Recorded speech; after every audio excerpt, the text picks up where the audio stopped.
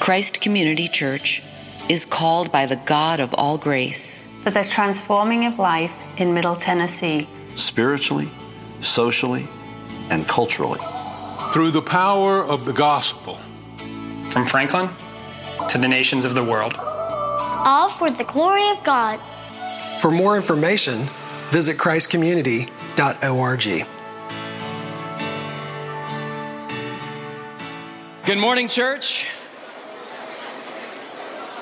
As we've gathered, as we've sung together, prayed together, we now will turn to God's Word together. But I want to say to you again, good morning, church. It's great to be with you. I'm Pastor Randy Lovelace, and it's great to serve you this morning as we continue in this series on the Trinity this year. Behold our God, and this fall we are looking at the Father. And so we turn to the passage which we're in for several weeks because it is one of the earliest and most detailed ways in which God reveals himself. And he reveals himself here in this passage to the servant Moses. As Moses is about to receive the law, Moses is told to come and to be in the presence with God himself, and God reveals himself in a new way. And so as we're in this series, we'll be looking at the Trinity. Some of you have already taken the encouragement and begun the book, which we want to encourage the entire congregation to participate in, though we're not following it slavishly with the series. The book is called Delighting in the Trinity by Michael Reeves. It's a 2012 book. If you've not read much on the Trinity, or perhaps you begin to feel sleepiness even at the mention of a theological word like Trinity, let me encourage you to avail yourselves of this very accessible book. And it will help you walk through, I hope, with different perspectives on who God is, Father, Son, and Holy Spirit. But if you're visiting with us for the first time, it's okay, because each sermon will stand on itself, and we encourage you to continue to join us as we go deeper in who it is that we worship. And so we want to welcome you if you're joining us on the live stream. We're grateful for you being here. We're grateful for the ways that you interact with us digitally, also through emails and through letters. And we want to welcome you if you're visiting with us. Please take an opportunity to go to our Welcome Center this morning. And as we turn to God's Word, let us pray and ask that the Lord be present with us as we ask the Spirit to help us to see the deep things of who our God is through his Word. Let's pray. Heavenly Father, we thank you this morning for your Word, for your Word is truth. But we oftentimes become cynical about what is truth. But we come to this word as those gathered here. We ask that you would open your word by your Spirit, open our minds and our hearts to understand what your word has for us this morning. But help us to receive, to be changed by a God who is compassionate. Help us, Lord.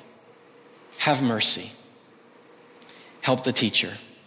In Jesus' name, amen. Exodus chapter 34, verses 4 to 7. So Moses chiseled out 2 stone tablets like the first ones and went up to Mount Sinai early in the morning as the Lord had commanded him. And he carried the 2 stone tablets in his hands. Then the Lord came down in a cloud and stood there with him and proclaimed his name, the Lord.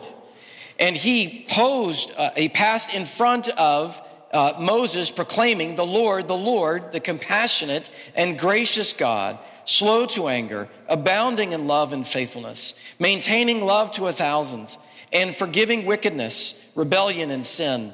Yet he does not leave the guilty unpunished. He punishes the children and their children for the sin of the fathers to the 3rd and 4th generation. This is the word of the Lord. Thanks be to God. So have any of you perhaps ever participated in one of those classes that you can purchase called Master Class? Anyone? Okay, Okay, some of you, good. Brave, yes. It's very good. If you've never checked it out, it's actually worth checking out. But so one of the things that over the years that I love is a way to show and to express my own creativity has been through the medium of photography. But I didn't learn about photography until I was in art class as a teenager. And so my art teacher also taught us how to develop our own black and white film and slide film, and that would change my life. It would change the way I view the world, and I would then be unseparated from my camera for several years. And one of the things that I had to do, however, was because I couldn't afford very much photography equipment over the years, I left it, but came back to it in 2013. And when I came back to it in 2013, by and large, it was no longer a film era. Everything was digital. And so I had to relearn everything, which was helpful. But one of the things I was reminded of is the fact that some of the best photographers in the world are actually artists as well. That is, they use the medium of paint and pencils and so forth. And so I dived back into studying art again.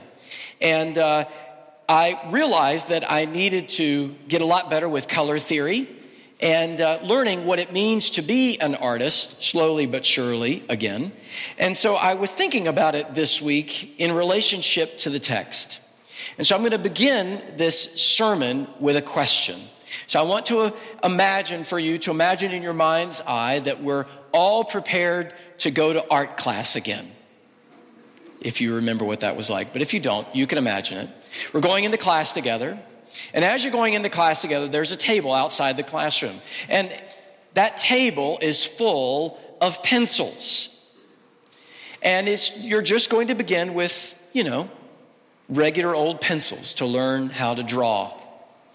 And so you go to that table, and as you come to the table, you find pencils. And on that table is a pencil like this, and then a pencil like this.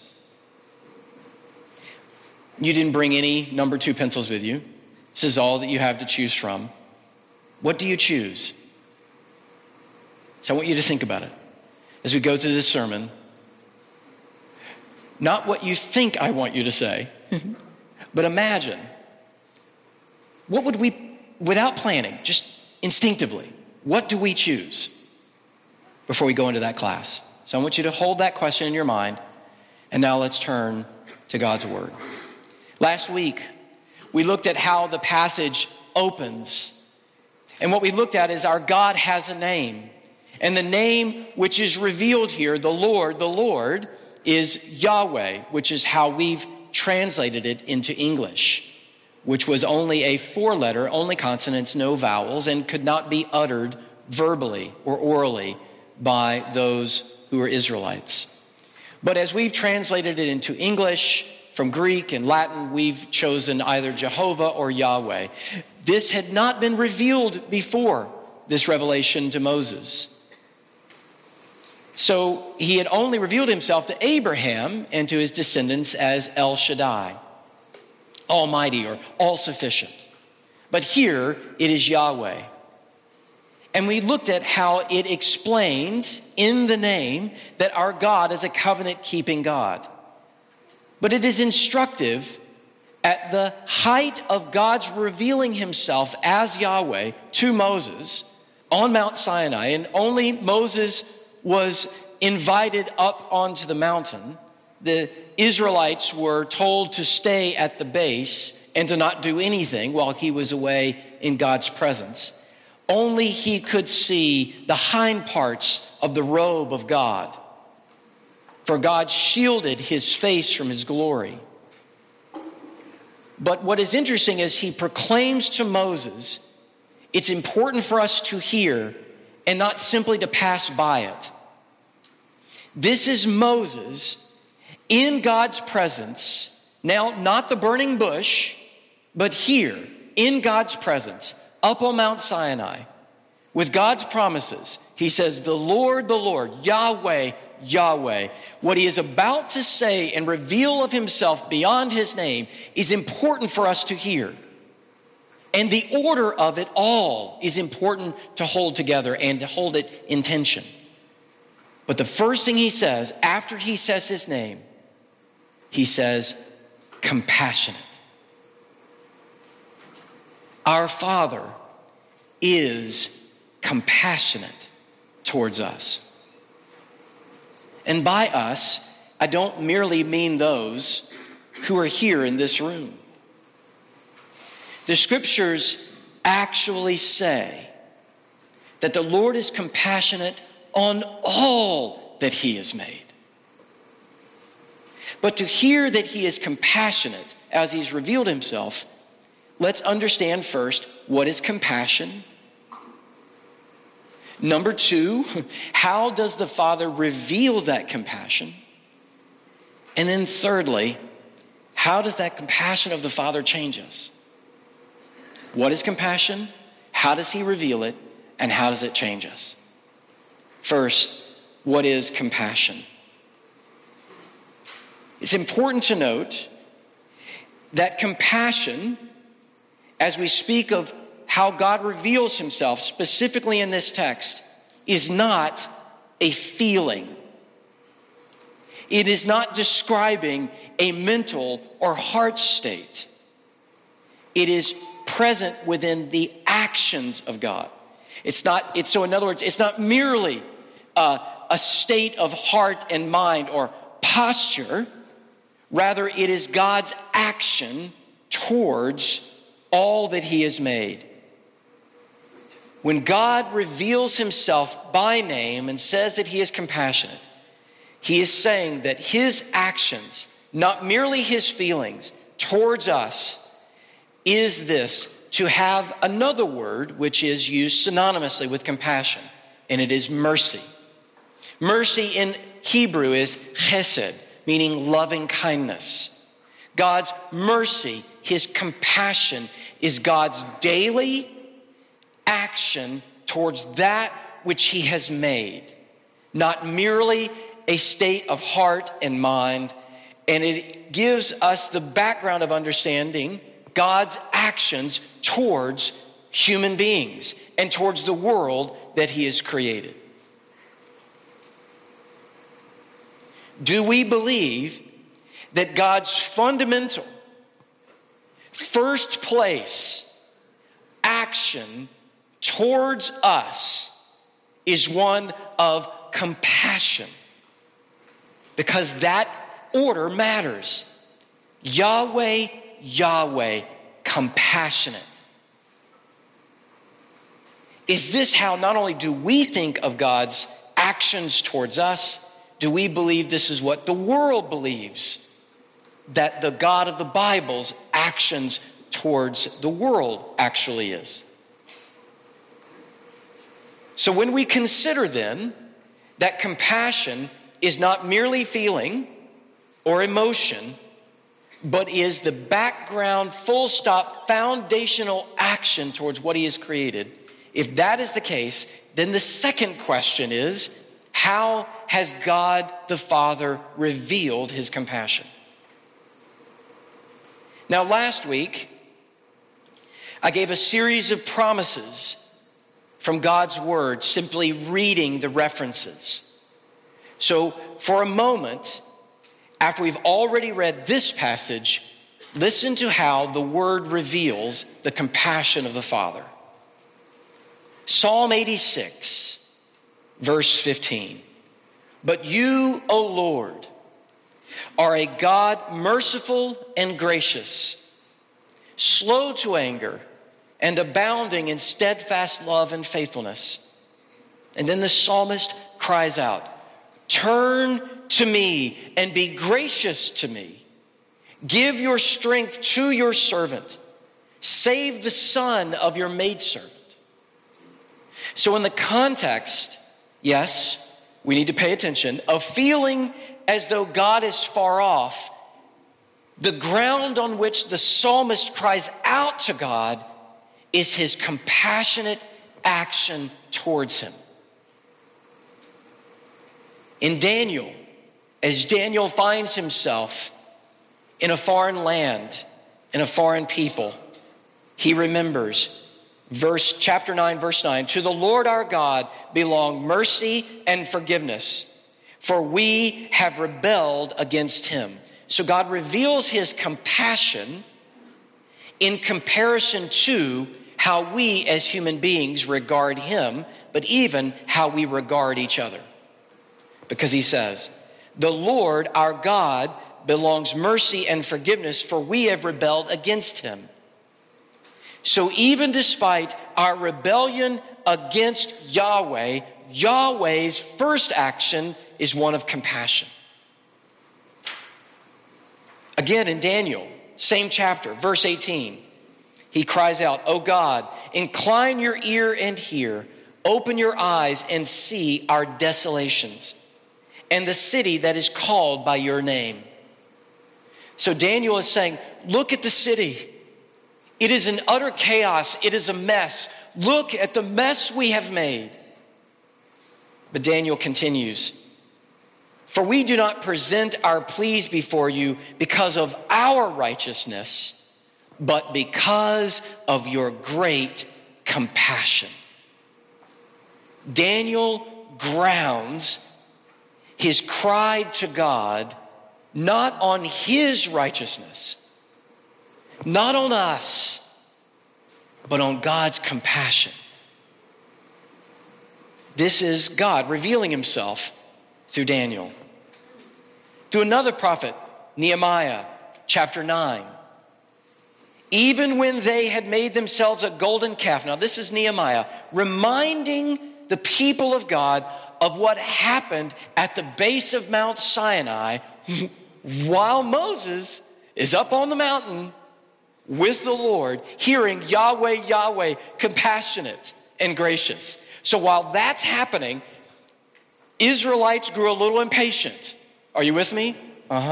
Yes, impatient. So what do they start to do?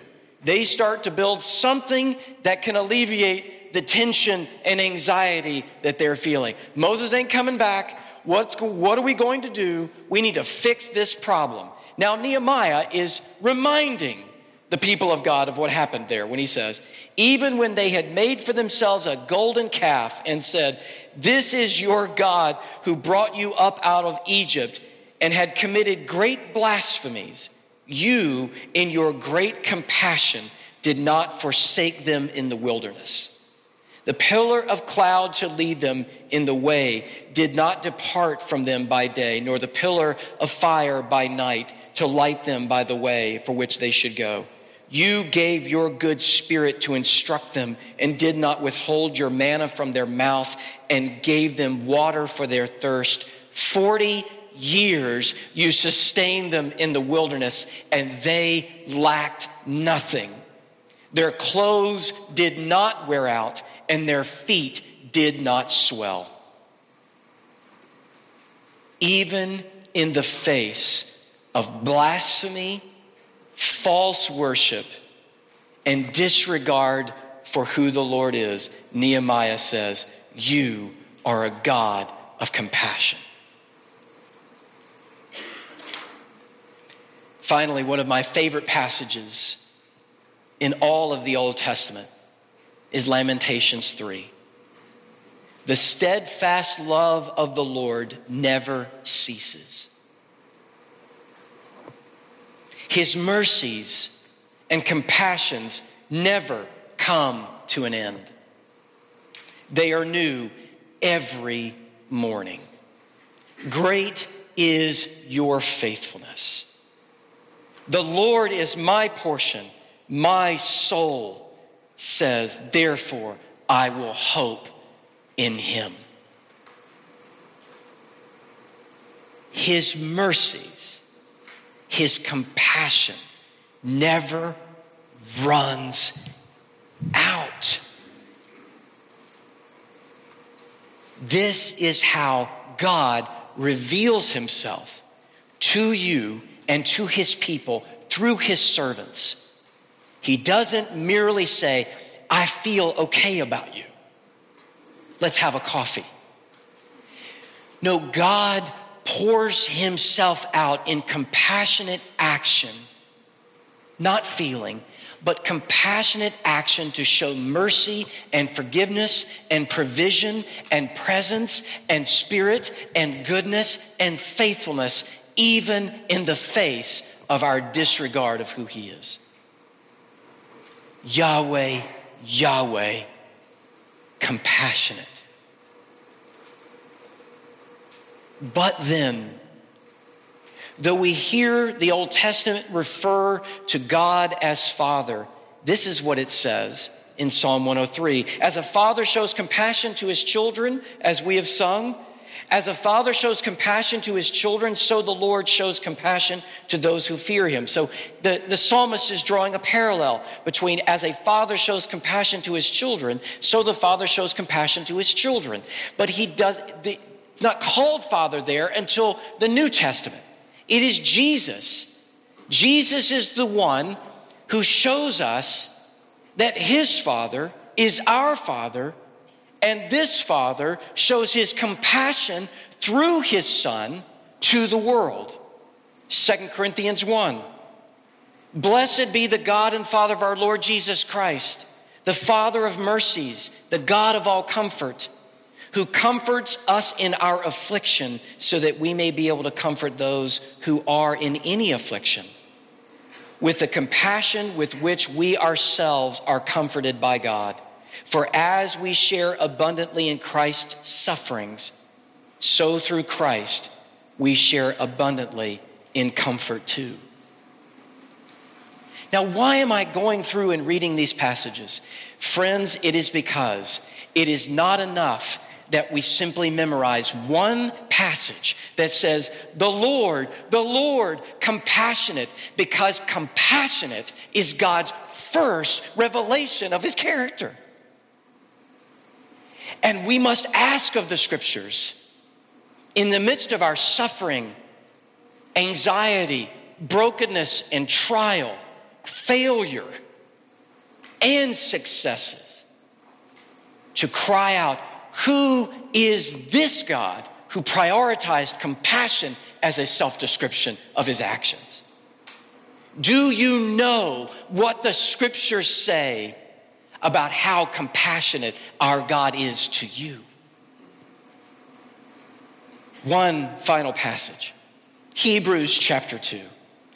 Therefore, he had to be made, speaking of Jesus, he had to be made like his brothers in every respect, so that he might become merciful and faithful high priest in the service of God to make propitiation in our place, removing the wrath of God for the sins of the people. For because he himself, Jesus, has suffered when tempted, he is able to help those who are being tempted. So God, in his compassion, is not simply satisfied with saying, Yahweh, Yahweh, compassionate. He shows compassion to the world as a heavenly Father by revealing his Son, who came clothed in flesh, who has been tempted in every way as we are. He, because of the cross and resurrection, is now the high priest of God's mercy and compassion.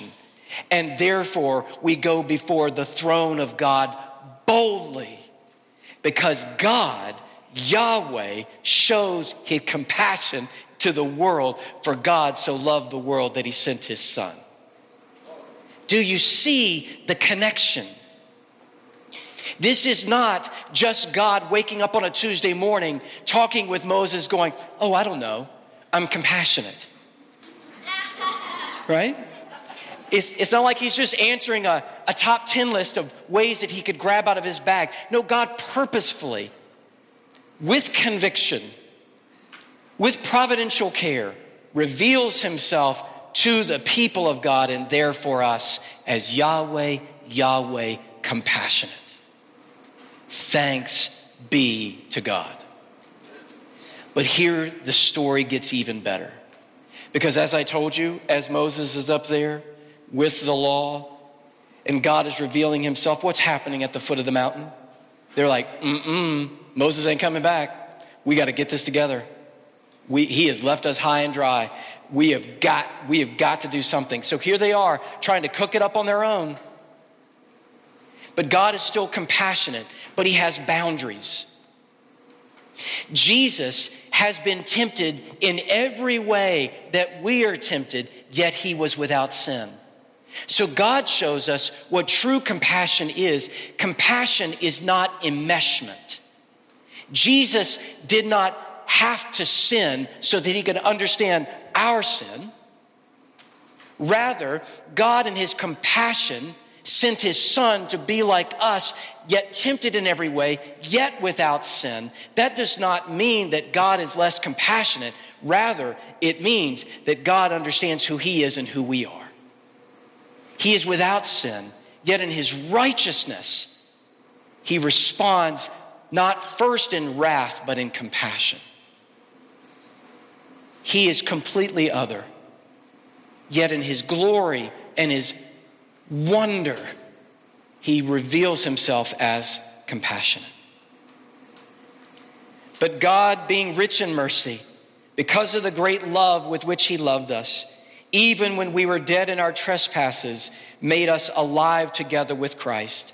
By grace you have been saved, and raised up with him and seated us with him in the heavenly places in Christ Jesus, so that in the coming ages he might show the immeasurable riches of his grace in kindness and compassion toward us in Christ Jesus. Ephesians 2. To call on the compassion of God through the great work of Jesus is to be placed, seated in Christ next to the Father. And when we say, I shall no longer fear, for I am a child of God, we scarcely know what we're singing. It is that great. Because of Jesus, and because of the compassion of the Father, we have no fear of judgment and wrath which we rightly deserve. But Christ, in his compassion, is our high priest. And we can experience the love of the Father.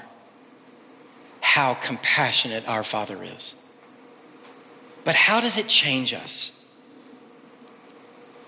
How does it change us? First, I hope it changes your view of God as Father. It is perhaps vogue to not refer to God as Father. For when we do, many of us might be reminded of our earthly fathers who failed to show compassion or mercy or love or grace. And so in some sectors, it is easy to jettison or to do away with the idea of the category of God as Father. But I believe in the failure of earthly fathers that some of us might have experienced. It is not an invitation to do away with God as Father, but rather to celebrate it all the more. Because all of us, even our best fathers, could not love us and be compassionate the way our Heavenly Father is. We all fail and fall short.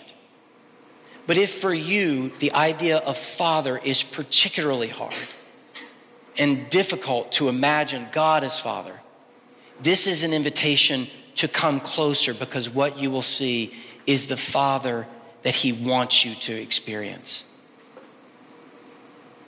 And you can be remade as this category, and this reality of God as Father can be renewed. Because the beauty of this is, our Father does not show pity. Too bad for you. Bless your heart. He doesn't feel sorry for us. Oh, that's too bad. Good luck with that. It is not in any way a way where he shows his compassion by first reminding us of his disappointment. Thanks be to God that he does not start with how disappointed he is in us. That's not compassion. This is a God who reveals himself as one who comes to us, who knows our need, who sees our sin, who sees our brokenness, yet chooses to bring healing in his wings. And we can find shelter and refuge.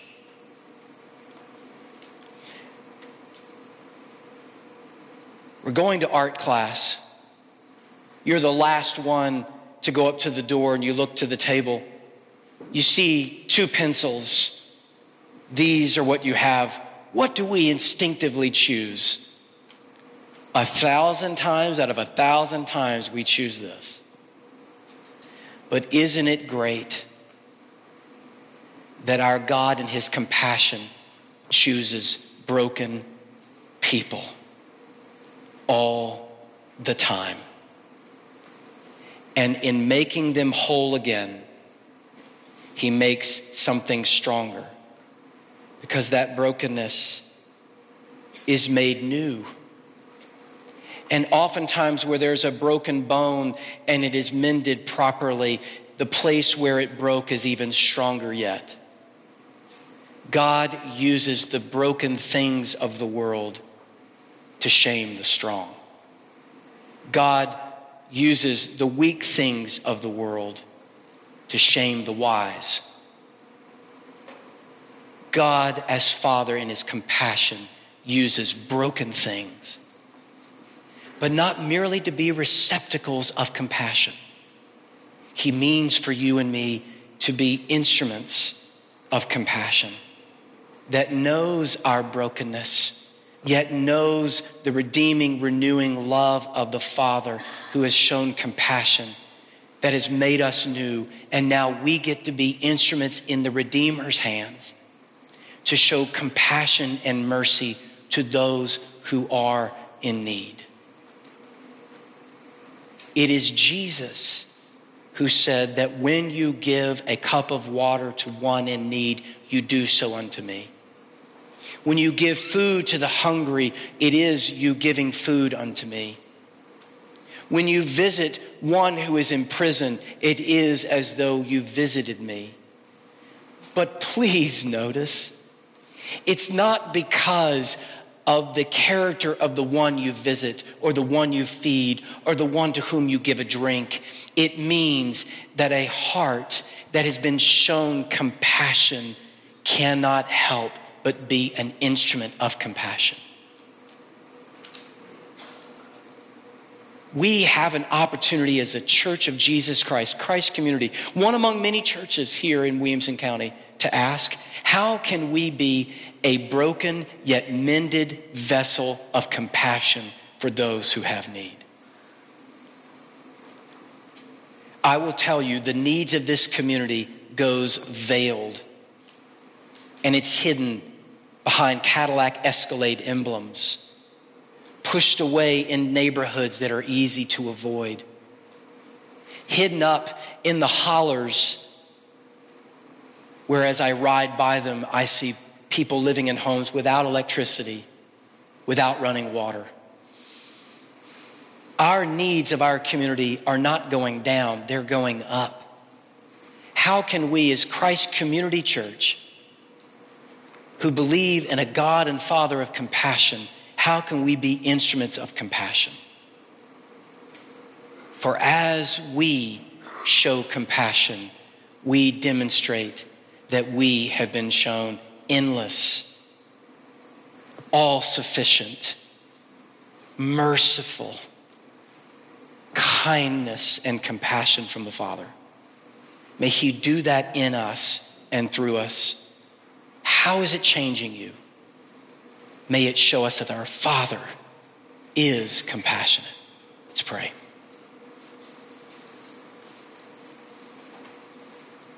Yahweh, Yahweh, compassionate. In your mercy, make broken things new. In your mercy, make us vessels of compassion. In your mercy, help us to rejoice that we are no longer slaves to fear, but children of God. Thank you, Jesus, in whose name we pray. Amen.